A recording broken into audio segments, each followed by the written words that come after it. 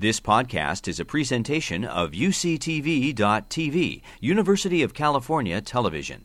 Like what you learn? Help others discover UCTV podcasts by leaving a comment or rating in iTunes. Okay, I have some very brief closing remarks, very brief, and then we will have some questions. So this symposium has explored just a few of the very many different types of deprivations that can affect lots of different aspects of human cognitive development. And really, given how many different types of deprivations can negatively impact human cognitive development, we can't help but wonder how in the world did we survive and indeed flourish throughout evolution. We could speculate that perhaps because of deprivations, in order to survive, humans had to develop increasingly more powerful mechanisms for resilience. This is a very positive message that we hope that you'll take away from this symposium today. I've got 3 very brief concluding points. Despite powerful mechanisms for resilience, it is nonetheless critical that we're aware that there are still significant consequences to various types of adversity and challenges that face young children during development. While our brains are very plastic and remarkably adaptive in the face of diversity, especially early in development, not all plastic mechanisms lead to positive adaptations. So one of the goals for seeking a better understanding of the consequences of various types of deprivation from an evolutionary perspective is the hope that this will lead to the development of more effective support systems, interventions, and potentially even preventions to help children thrive in the face of impairment and deprivations. We heard throughout the symposium today that neuroplasticity is greater during early development than later in life. It's interesting to contemplate that perhaps increased neuroplasticity during protracted human development itself evolved as a mechanism to increase the odds that the young human brain could better overcome the adverse consequences of deprivation and injury. Neuroplasticity is, after all, a response of the brain that happens automatically without any intervention from us. Put simply, the developing brain will find a way, if it possibly can, to overcome diversity and injury. Finally, I'd like to close by recalling a bumper sticker I first saw over 30 years ago here at UCSD on the campus on the car of Dr. Elizabeth Bates, a highly influential, wonderfully insightful cognitive neuroscientist and friend who left us way too soon. It read, "Ontogeny, which is development, recapitulates phylogeny, evolution." It reminds us that if we want to understand the evolution of the human mind, our best insights will likely come from the study of development. This symposium does just that. It's our hope that focusing specifically on the impacts of early life deprivation on cognition has provided unique insight into the evolutionary origins of the human mind. So now for some questions. Okay, there's one for Alyssa Newport. It says, how about Chinese, which is not a language with letters and phonemes? Do children not learn it in the same way? So some clarification. What you're talking about is perhaps the writing system, but that is not the spoken language system. Chinese has sequences of sounds and words made up of sound sequences, just like any other language. The character system for writing is a different representation for purposes of reading and writing. So Chinese, parts of Chinese have single symbols for an entire word. That's not actually uniformly true, but anyway, that is not the same as learning the spoken language. Learning writing systems is a very different thing. So just to be clear, all human languages have the same kind of sound sequences. Or if it's a natural sign language, hand shape and movement sequences that I talked about in the experiments that I did. So the learning process might be pretty much the same, except it's applied to a different set of particular sound sequences or sign language sequences because the words of languages are quite different from each other. I got quite a few, so I'll start.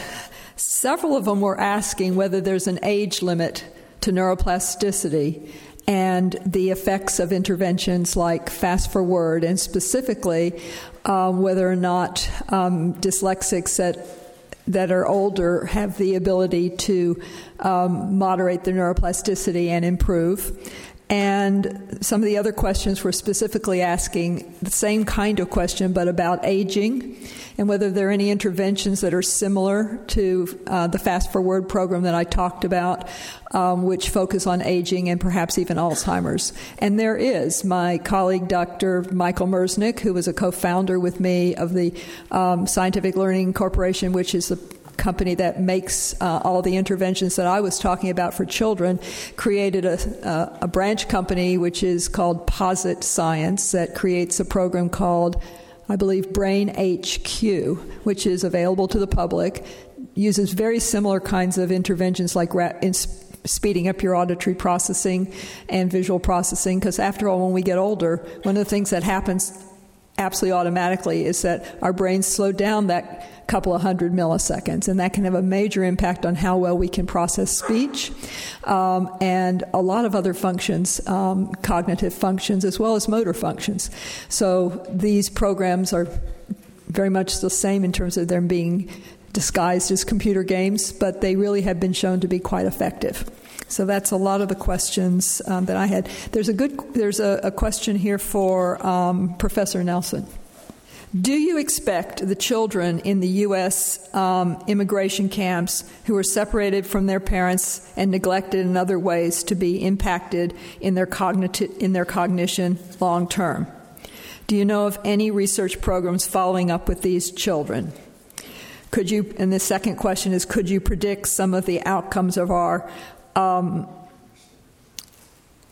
current policies separating children from their parents at the borders?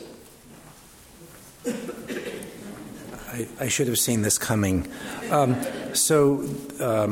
Yes, I think that there are a lot of analogies. I think that there are limits. What I tell the media who constantly ask about this is that we're putting these children at grave harm by these separations. I've worked with a lot of the law firms in the Southern Poverty Law Center who is representing these kids, so I actually have inside information about these detention centers and these family separations. And about a year or so ago, year and a half ago, I started predicting that these kids would wind up suffering from a whole range of disorders, including anxiety disorders and PTSD, and so far that seems to be the case. The problem is that there are no systematic studies because the government will allow anyone in to actually study these kids. There are a handful of studies of looking at situations like this that pretty much confirm that the outcomes are not desirable.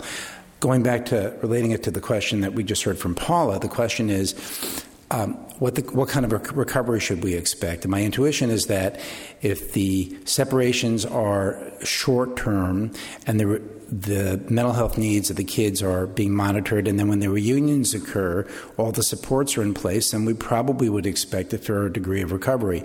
But some of the stories I've heard are heartbreaking. So, for example, the reunions occur, but then the parents fall apart, having felt that they let their kids down. And then when the parents fall apart, the whole caregiving relationships start to slip. So I guess to sort of cut to the chase, I'm really concerned about these separations.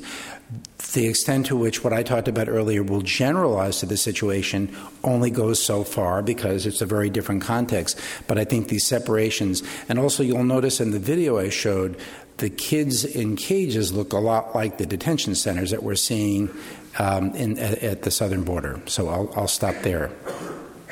Okay, I have some questions here that are for Farineh. Why do patients who experience psychotic episodes sometimes not remember things that happened or things that they did during the psychotic episode?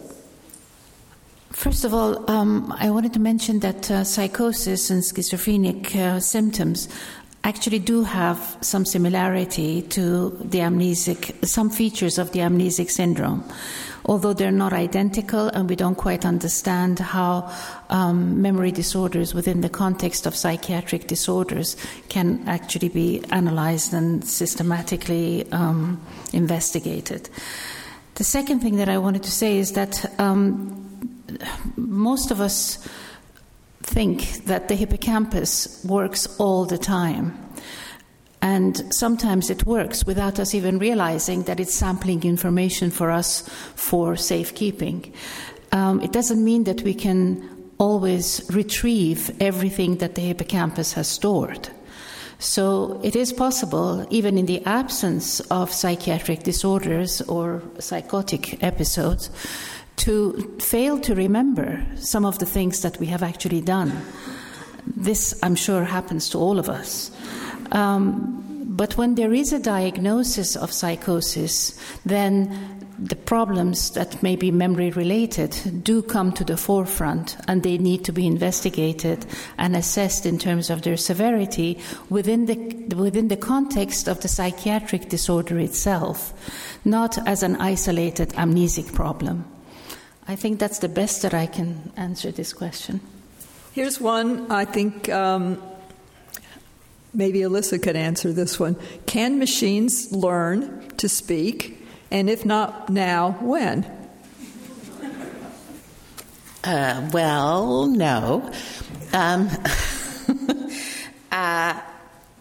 So the particulars of the way that humans learn language, I mentioned very, very briefly. I didn't give you any examples of this, or very striking examples of this, but in the way that infants learn, there are very strong biases about things that we think shape languages of the world to have certain kinds of recurring patterns and lots of similarities. You can make up lots of languages in the lab, artificial languages that don't have the properties of human languages, and we found that kids don't learn them very well. So I think the part that we don't understand about this is what is the full range of biases that humans bring to the task of learning and making languages that make them keep coming out the way they come out. And this is a part of successful learning. Learning devices, no learning device is good at learning everything. Learning devices are very specialized. You have to have the kind of good learning device that learns certain kinds of patterns, and it's going to be great at when you apply it to patterns that actually have the right kind of structure. And if you run that same fabulous learning device trying to learn things that have a very different kind of structure, they're going to be terrible. So the trick to getting machines to be able to learn human languages is knowing what the full set of those biases are that humans bring to the task of learning languages. And as soon as we figure that out, we could build machines that will do a better job of learning human languages. But just building an all-purpose device that could learn anything, it's not going to be really good at anything. Okay. Do you have any more for other people other than you? No. Okay, or me? Okay, I'll just ask you one or two more that were directed at you then. Okay, or directed to you. What is the percentage of the population affected by developmental amnesia? And are most patients 4 to 8 years old at the time of diagnosis, or do people ever get diagnosed in adulthood? And then I think the second part of that is another question. Are there given mitigations such as surgeries or other drugs, perhaps, are they possible to overcome this? And does it recover over time because of brain plasticity? So in answer to the first part of the question, whether this can be diagnosed actually during adulthood, the answer is that yes. In fact, we have quite a number of adults who have had these types of experiences that I have described, and they have never known why they're having these problems. Their parents have never known why their child has grown up to have such a specific and yet profound memory disorder. So they do come to us around the age of 20, 22, 23, partly because the expectation from the parents and from society is that anybody who's intelligent and has been able to gain a certain degree of proficiency in language and other aspects of life should be able to become independent. And what I have not emphasized as much as I should have probably is that these individuals actually cannot live independently. The problem is that their memory disorder is not dissimilar to early stages of Alzheimer's. Because that's exactly what it requires. Being independent requires you to be responsible for your own memory, to be able to look to the past experiences and use them in order to function in the present and also plan for the future. And if you cannot do that, then somebody else needs to support your memory. So they are unable to gain employment, partly because they have not been successful in education. Some of them as a result of the teachers and the parents not knowing exactly what's wrong with them. And some of them, even when it is recognized what the problem is, the education system, neither in the US nor in the UK, and I presume even less so in other parts of the world, can cater to their difficulties. Because what we're trying to experiment with is whether if recall and recollection is not available to them spontaneously, because we recall even without ourselves wanting to specifically call a recall strategy to remember something, we do just remember because that's the way the hippocampus works for us. But if it doesn't work like that, then the help has to come externally. And external help means that you have to teach them through recognition. But what does that mean if everything that you have to learn has to be given to you in a multiple choice fashion? Well, it's not a very effective way of learning. But we are nevertheless at least trying to understand if this works, then maybe it can actually be used in the teaching of the children in school, because that at least is one way of teaching them that might prove beneficial in the long term in terms of getting information into their brain to stay. But many of them do not succeed in education. Very few of them manage to finish secondary school. And we have one or two who have actually managed to go to university and get a degree, but they still have to live with someone in order to be able to conduct their day-to-day life. And I think one part of the question is there recovery? And again, this is something that I should have emphasized and I didn't, but I did point out that what we see is as a result of bilateral pathology to the hippocampus. If it's unilateral, you don't get an amnesic syndrome, because then there is neuroplasticity and reorganization. The other hippocampus can compensate to some degree for the loss of the other one. But if you have bilateral damage to the hippocampus, there is no other structure in the brain that would actually give you episodic memory. But the degree of the lesion or the severity of the lesion has to be high enough to basically interfere with episodic memory function. And that is, in the cases that we have seen, from 30% upwards, bilateral. And finally, the other part of the question was, what's the incidence in the population? When we first started doing these investigations of the children, we thought that just about all of us must have hypoxic ischemic episode at some time or other. It's not unusual to be deprived of oxygen for a few minutes at a time. And many of us, we thought, would have this kind of experience. However, there is plasticity in terms of adaptation to low oxygen. I mean, people who live at high altitude, for example, you would have thought that if they really are deprived of oxygen to that level, they should all be amnesic, and they're not. So there is adaptation to oxygen supply system. However, in the amnesic cases that we have seen, the episode has got to be acute. It really has got to be acute, and it's got to be predominantly not ischemically driven, but hypoxic driven. And it has to be sustained for a period of time, meaning APGAR scores in the neonatal period with less than 5 for about 4 minutes, 5 minutes and above. So many of these babies that we have in our sample basically were pronounced dead on delivery, and then they were revived. And then that's when the injury had occurred. Okay, we have one more, and I think I'm going to ask Danielle to address this one. How do you partial out the fact that kids experience abuse and neglect may also be inheriting worse genes because their parents also did? I think that's a really interesting question. We don't have, I think, a good sense of genes that are actually linked to abuse and neglect, but what we do know is that being reared in an abusive or neglectful environment increases the likelihood that as a parent you yourself will display the same type of parenting style.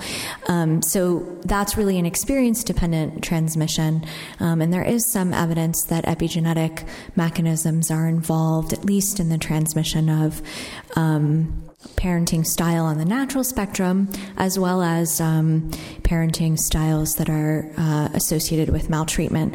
But in that case, it's not necessarily an inheritance in the traditional sense of DNA. It's an inheritance in the sense of an early life experience. Marcus, where are you? There. Thank you.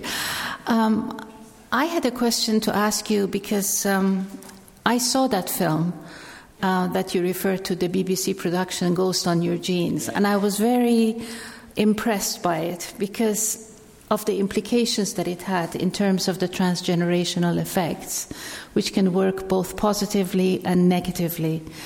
And I just wondered whether you could elaborate a little bit on that point, because it seemed to me as though if there is transgenerational effects in terms of a grandparent doing something and then the effect of it being adversely affecting the grandchild, that carries a lot of responsibility for us. Please. It does. Thank you for raising that point. I think the first thing to say is that the mammalian experiments that have been done are really very conclusive.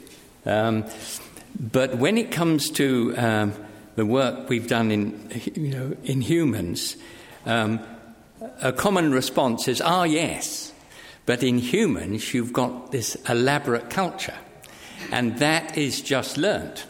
So where is the evidence for this? Where's the really rock-solid evidence of the type of associations across the generations, what I call transgenerational responses? So I have to say, until we had the replication in the Uppsala cohorts, I was thinking, well, they've got a point. We can't experiment in humans. Now,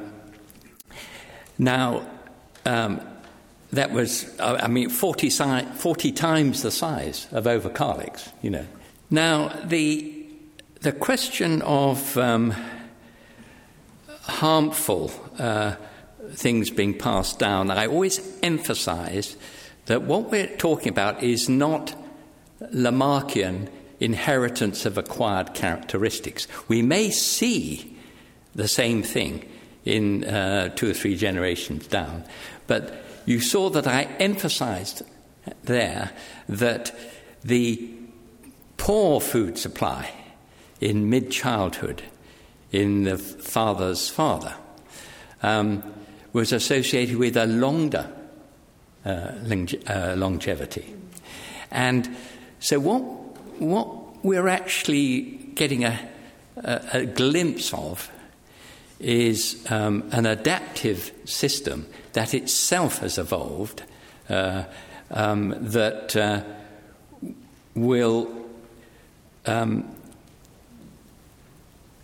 allow one. It's the resilience coming back, really. of the whole system. So I got slightly criticised for saying in the Ghosts in the Genes program that we have a great responsibility as guardians of our genome, and so on. I think that it works both ways. I think that's the answer. Yeah. Thank you. So I'm going to go back to my favorite topic, which is resilience, and ask Anne a question. It seems so clear from the work that you've done that having one supportive adult, hopefully a parent but not necessarily a parent, is really key to helping children overcome all kinds of deprivations and diversities. And I'm wondering just your feelings about, we think of all the things that we're taught in school that we go on to say, gosh, I never use that again. Are there any attempts to teach parenting skills or to give younger children more insight into what it's going to be like to be a good parent? Given the influence of good parenting on development, I would say very few efforts are made, at least in this country, to do that, although there are schools where they nurture, where the classroom nurtures babies, or where they have a child care center embedded in a high school, and in some high schools are required to take a course on child development and how to take care of babies and that sort of thing. But, we are cautious because we don't want to interfere in the choices that parents make. We have a pretty high barrier for interfering in child rearing. But I also wanted to say that even a wonderful parent can't protect you from everything. There are circumstances that are so overwhelming that both the whole caregiving system can be overwhelmed. So although I focus on resilience, some of the solutions that we have to think about are reducing risk exposure, both for the family and the children. And the separation at the border is a good example where we shouldn't be doing that. And there are many other situations where, I do research with families experiencing homelessness. Well, 30 years ago, I knew that homelessness was not good for children and other living things. And yet, the problem is worse now than it's ever been before. And, coming up with more and more elaborate strategies to kind of boost executive function or do all kinds of things to try to shore up a family could be averted if we would just make housing available to families. That wouldn't solve everything, but, we need to prevent some of these situations. Separation. When I think that one of the most important lessons we've learned in all the years of research on child development has to do with the harm of separating children, it's just appalling what's happening in many places in the world. So I am a resilience investigator, but I do think we have to think about the full picture. We have parents out there, and I see them in shelters, who are, doing an amazing job under extraordinarily impossible situations. Thank you.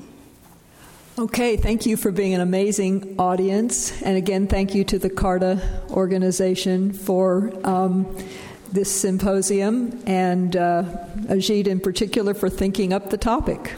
Thank you very much. You've been listening to a podcast by University of California Television. For more information about this program or UCTV, visit us online at uctv.tv.